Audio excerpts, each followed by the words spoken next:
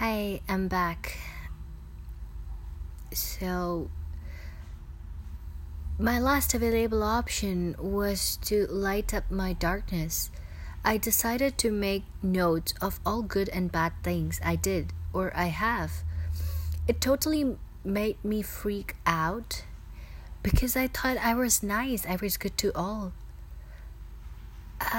So I was not sure what to do, and so I decided to improve all wrong things I did, or unintentionally, if something happened, I thought to apologize for it and start making notes every day that what I've done and what all consequences or how many people would have got hurt because of me.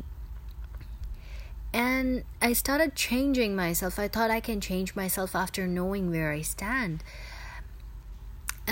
So I started changing my reaction towards things happening around me or with me.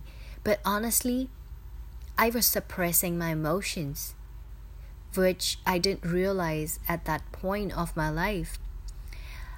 I turned into an extreme personality. Either I would be good to someone or I wouldn't just like that person.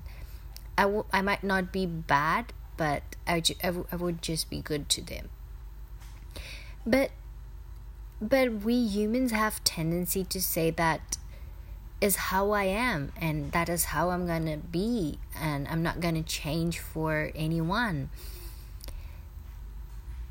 That is what my past made me. That's all we talk about. That's all we talk about ourselves, and that's how we say or we show people that that's how we are. I feel it insane when I hear that because past teaches us and never changes us. But we humans need someone to blame all the time. Is it necessary to blame someone when you really don't even mean it?